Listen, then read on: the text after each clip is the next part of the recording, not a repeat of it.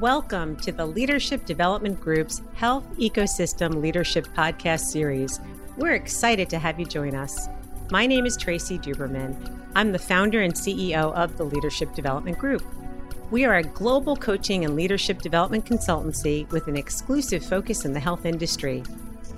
Over the years, we've had the distinct pleasure of working with some of the brightest talent in our industry, leaders who are clearly making a difference in the work they do to provide high-quality care for those in need while designing approaches to enhance health and wellness. The purpose of this podcast series is to showcase how leadership is the essential ingredient to address the ever-growing issues and challenges facing the U.S. healthcare industry. As we know through our work, the great majority of these challenges are too complex and wide-ranging for any one sector to solve independently. This is where a health ecosystem leadership approach pays more than significant dividends. Solutions which emphasize how the various sectors of the health industry operate interdependently are the only ones with the potential to deliver on critical imperatives like affordability, access, and outcomes. During this podcast series, we will introduce you to some of the best and brightest health ecosystem leaders who will share practical examples of how they have successfully demonstrated a collaborative mindset, as well as the critical behaviors that lead to positive outcomes for their organizations, their patients, and the communities they serve.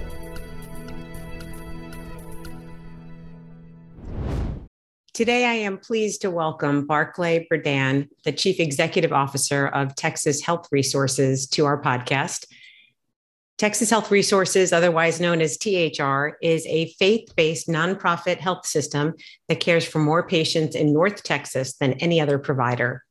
As of 2021, for the seventh consecutive year, THR has placed among the top of Fortune's list of best workplaces in healthcare and biopharma. And in fact, in 2021, was ranked number one on the list.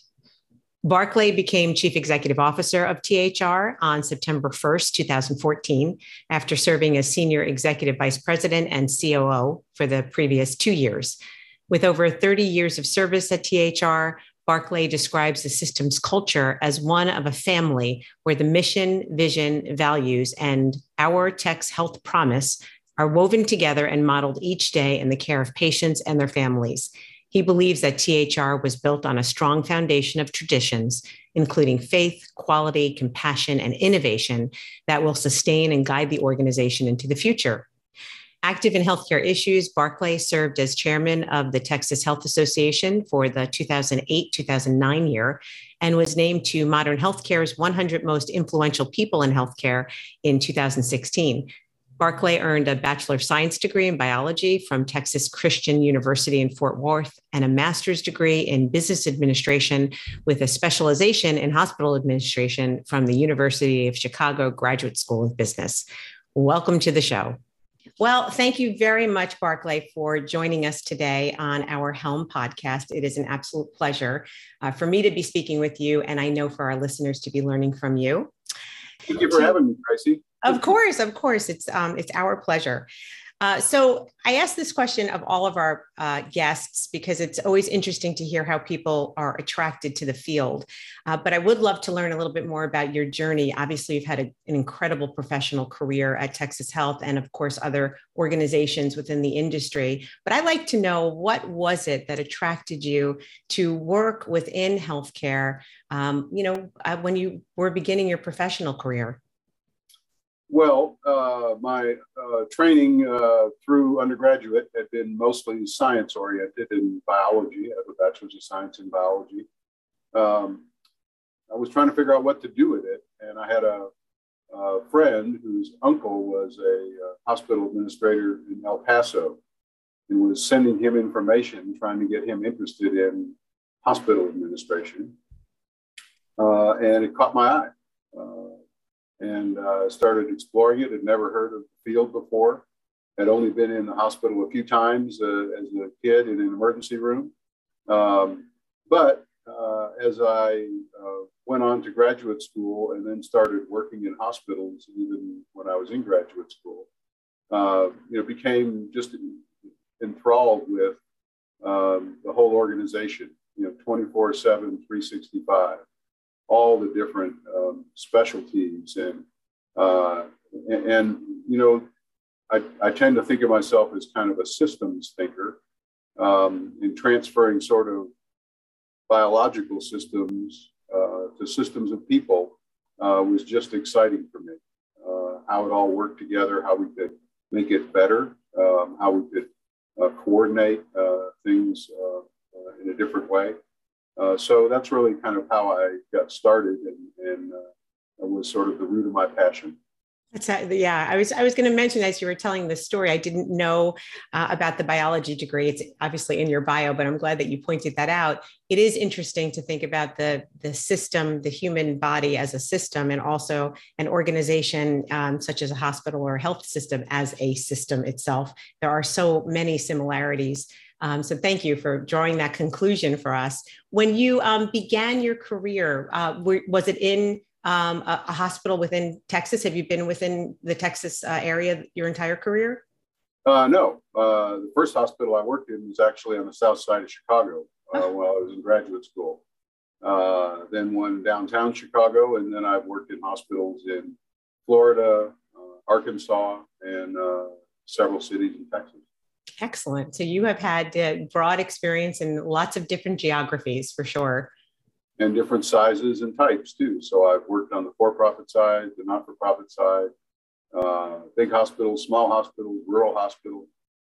The first hospital I was the executive director at when I was about 28 was in a county of 25,000 people, which you'd probably describe it as rural Arkansas. Oh. And I went there after spending a year working as an evening administrator at Northwestern Memorial in Chicago. So that's two contrasts for you. Yeah, there you go. There you go. You know, it's interesting in terms of any type of common thread that you saw between those very disparate geographies that you worked in, and what are some of the major differences, if any? I mean, you know, in terms of your role as leading the health or hospital system. Well, you know, I think the commonality and all that is the staff, everybody who, you know, works on the front line. I think they're heroes all the time, particularly they're heroes over the last several years. But that's the one common thread, is people caring for people. Yeah.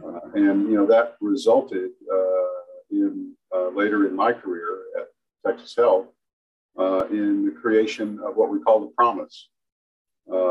Which is a statement that really has a lot of meaning for us, and we talk about a lot.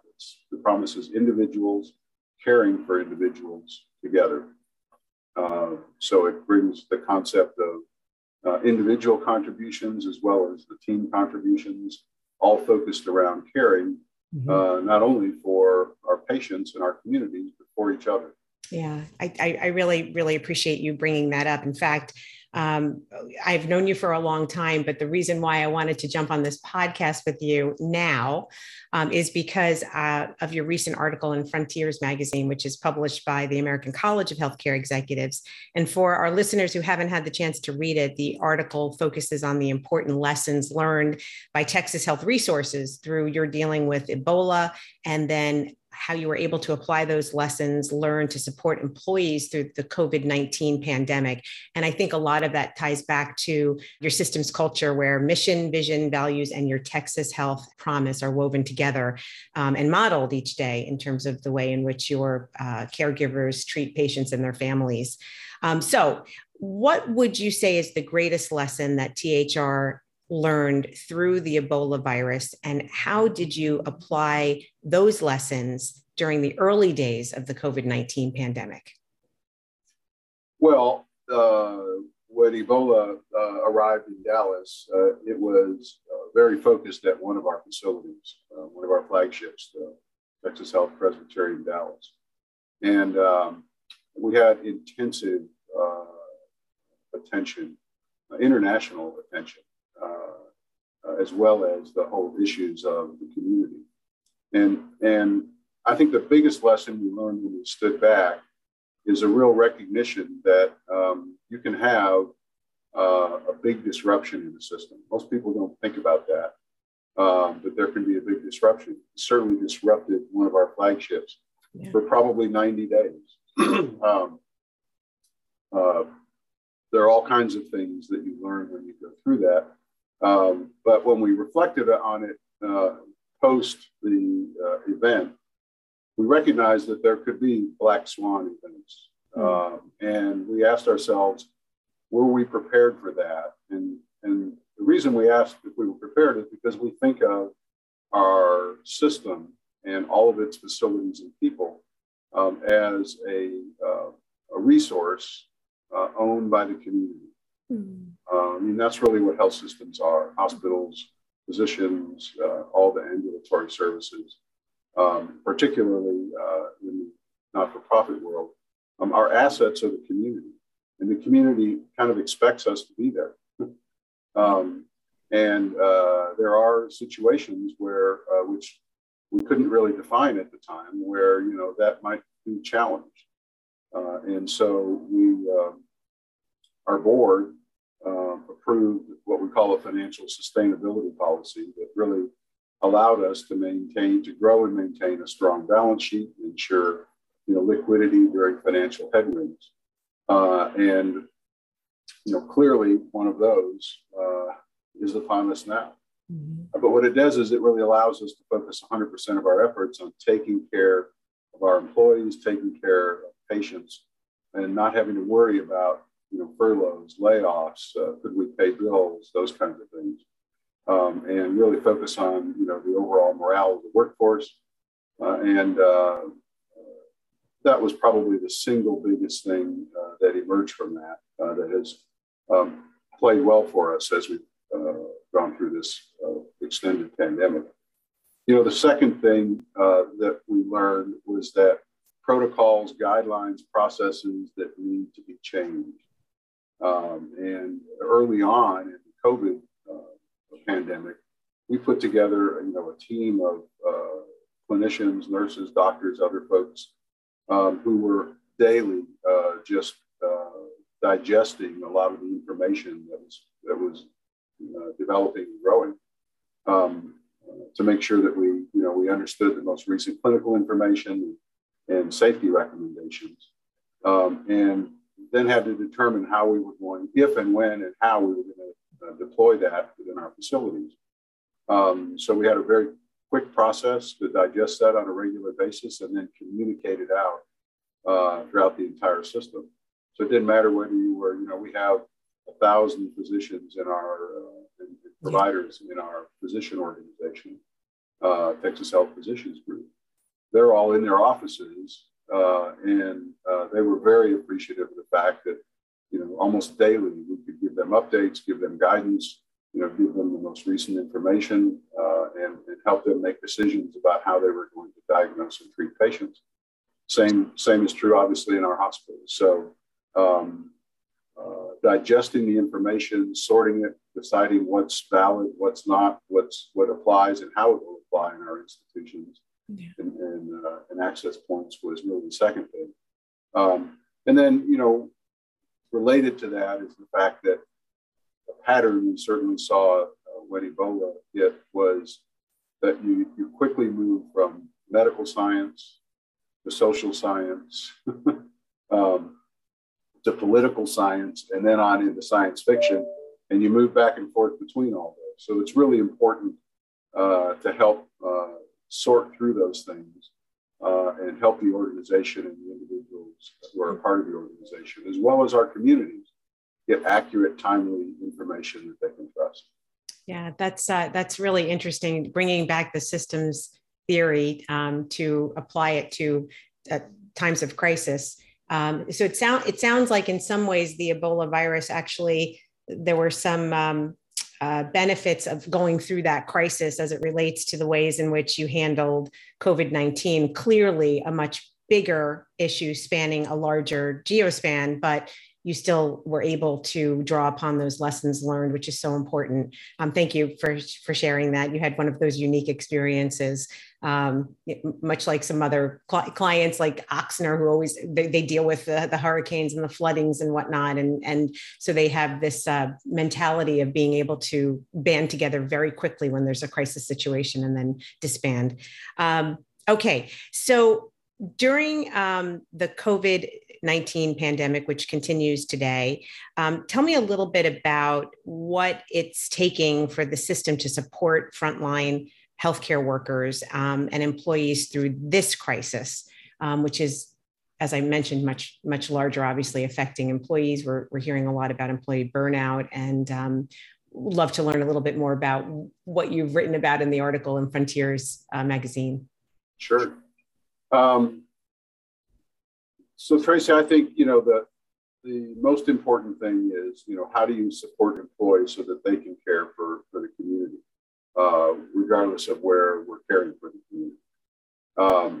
And so you want an environment where people feel safe and where they feel informed, listened to, and valued. And that's one of the things we really concentrated on. I'm delighted that twice during the pandemic, once in 19 and then again in 20, we went ahead with our engagement survey. We had some discussion, should we do that in this current environment? And, we clearly said, no, we need to know where things are. We certainly had a sense because we're really listening and talking to people. But I was pleased that the number one theme that came back, actually in both surveys, was safety. People felt safe. They felt protected. We didn't, we organized in a way that we didn't have issues with PPE. We had a response to every question that came through. We knocked down all the kind of funky stuff that was emerging. So first, people have to feel safe, and then they have to basically be supported as they go through their work. We recognize that, it's one thing to be thinking about how the pandemic was impacting our system in its hospitals and physician offices and outpatient clinics, but we also, clearly understood that our employees and our physicians were also going home, and their families were experiencing all this.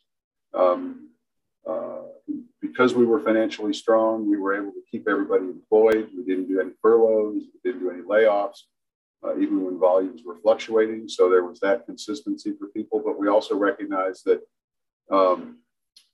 at home, a spouse might have been laid off. Kids who had been in school didn't have daycare options were, a challenge for many employees. So we wanted to make sure we were listening to what were people experiencing, not just at work, but when they left work and went home and had to get up the next morning and come in. So, for instance, we created a relief fund. We had internal contributions to that, as well as folks in the community that awarded grants to eligible employees who missed work for more than 2 weeks after testing positive. We also had folks who lost family members to COVID, and they could apply to our fund for financial support as they went through those challenges. Could be used for housing or utilities, childcare, food. We had all kinds of applications. We added backup daycare benefits. And so we went through a process of really listening to what our employees were experiencing and trying to respond as well as we could. We also basically recognized that as the pandemic sort of wore on, that it was certainly having an impact on the mental health of our employees. We had a mantra, which was, it's okay to not be okay, and talked about that a lot. And we increased our support for the mental well-being of our employees. Our employee assistance program expanded. We added psychological first aid, which is an evidence-based mental health practice. We added more EAP clinicians who are all licensed mental health professionals, and had weekly virtual group sessions that were voluntary for employees to discuss their feelings and get vital information on how to cope with the challenging times. And we had a huge number of thousands of folks that took advantage of those offerings. So those were some of the kinds of things that we did to support employees. First, they had to feel safe, and we had to understand how other challenges were occurring for them. I think we were reasonably successful in that. But I continue to worry that the ongoing nature of this is just going to wear some people out. And as you mentioned in your question, there's a lot of discussion about burnout right now. So again, in our engagement survey, we were delighted to see that we're in the top quartile in engagement. People are still engaged, but it doesn't mean that we should ignore the fact that it's tough on people. Yeah. When we looked at our physicians, who some of their offices basically shut down, and that impacted their incomes as well. So we went through processes to kind of, for a period of months, would be to sort of guarantee them sort of a minimum care based upon their history. And they were very appreciative of that too. Yeah. You've had a long, illustrious career in healthcare, and I would imagine, and I'll ask the question and not make assumptions, that the last now we're going on 3 years, has probably been the most challenging. With a question mark, I'm asking you that in terms of your career, and following that, yes or no, what would you say is the greatest leadership lesson that you've learned, either throughout your career or through this pandemic, and how do you intend to carry that forward, either yourself or through the folks that you mentor along the way? Well, we were changing a lot of things in the system at the start of the pandemic. And what we learned was that when we're really focused, we can innovate. We're really unstoppable. We can learn, we can move quickly, and all be on the same page. So it was easy to be focused, I think. A worldwide pandemic certainly will get your attention, and none of us have ever experienced that before. So it's all new ground.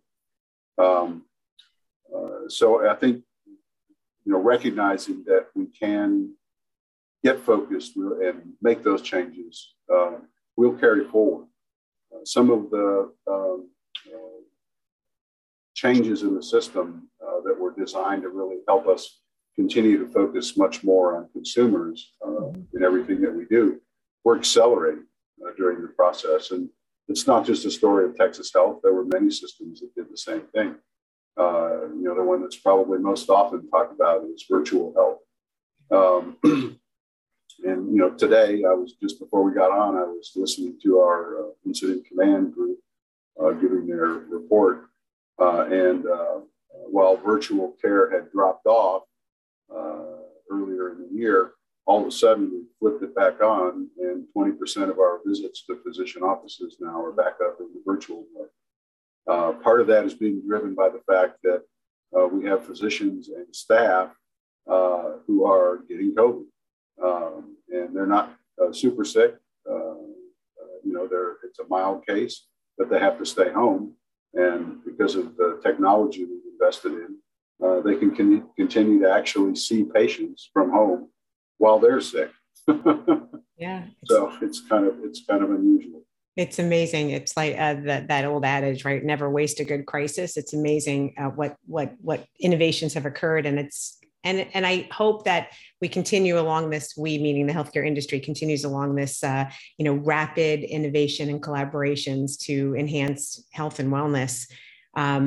We often speak a lot about cross-sector collaboration as a means to solve the most challenging issues facing the healthcare industry, like health equity and employee wellness and cost and quality. Can you describe a situation where THR created a partnership that enhanced patient care and employee wellness? Let me talk about patient care, which I think you may know that we have a clinically integrated network, and that we call Southwestern Health Resources, that includes Texas Health Resources, employed physicians, the faculty at UT Southwestern Medical Center, and a good number of independent physicians. And that is a collaboration that has, I think, advanced value-based care in our system and in our community to a great degree. With the NextGen program, which was one of the shared savings programs that CMMI created and offered, we were a participant in that. In fact, we were, in terms of savings and quality improvement, the top performer in the country. Unfortunately, CMMI has decided they have too many experiments out there, and they've shut a bunch down and narrowed them down. So we're switching over to a different program this year. But getting physicians from those various points of view to collaborate and cooperate for our clinically integrated network to develop an infrastructure to support them, I think is a big picture example of how we've done a lot to really transform the system. Obviously, we have a lot more to go. That's an interesting collaboration. So it was the infrastructure, just to carry forward, it was the infrastructure developed as a result of the collaboration that impacted value for patients and consumers. Oh, of course. Yeah.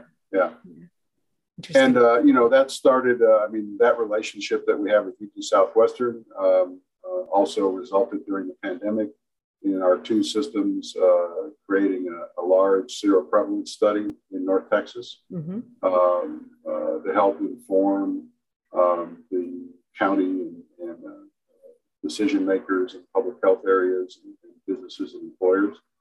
And we did that very quickly. So there's a lot of great examples of how we work together and collaborate in different ways. But we have a history when North Texas gets into certain crises like this for all of the system leaders to get together very regularly to exchange ideas and talk about how, as a group, we're going to respond. So we're fortunate to have a strong Metropolitan Hospital Council here, the Dallas-Fort Worth Hospital Council. And it's easy for them to convene. And we convene both groups of chief medical officers from systems as well as the CEOs on a very regular basis to talk about how we were all going to proceed and to cooperate as opposed to compete, obviously, in a very challenging time.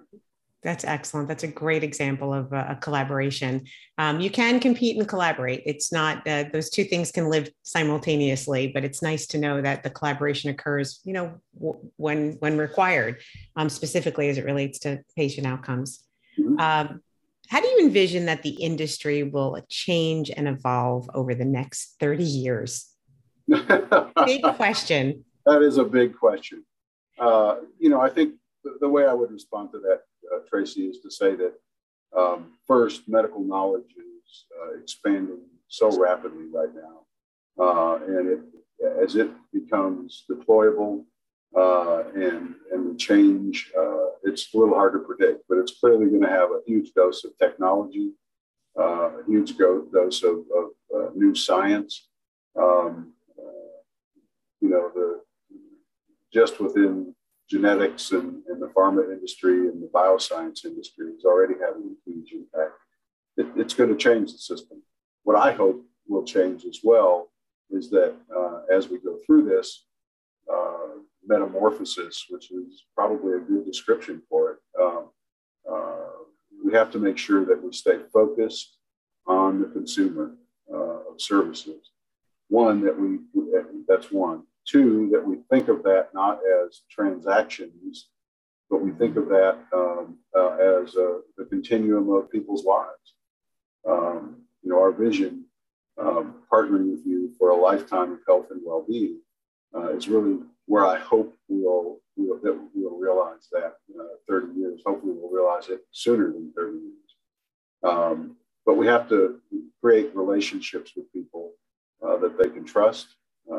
And help people be informed about how they can live their best lives possible over time. And a big piece of that, Tracy, is going to be focusing on making sure that we're much more equitable across our communities and societies than they are today. Mm-hmm. So I think those are going to be areas that we're going to see quite a bit of change in. How it all is going, how that recipe is all going to emerge as it all comes together is unclear, but I'm optimistic that as we emerge from sort of this pandemic period into what most people say will be more endemic, we continue to focus on the consumer, what they need, what they want in an equitable way, and apply whatever new knowledge, technology, and science emerges in the best ways possible in support of those goals. Very good. What advice do you have for other health ecosystem leaders who are in the midst of trying to navigate this post-pandemic healthcare landscape? You know, I think the essential element is listening to your patients, listening to your providers, listening to your employees, listening to your community, and always asking more questions to make sure you get a deeper understanding of what people are feeling and seeing and what they need. We've already talked about the fact that it's critical to create a culture where your employee population feels safe and that you're invested in them.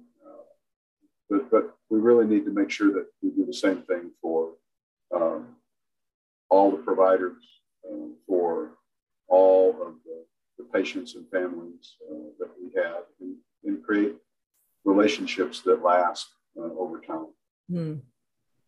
Because we have to, I've said often over the last number of years, don't call Texas Health a hospital system, it's a health system.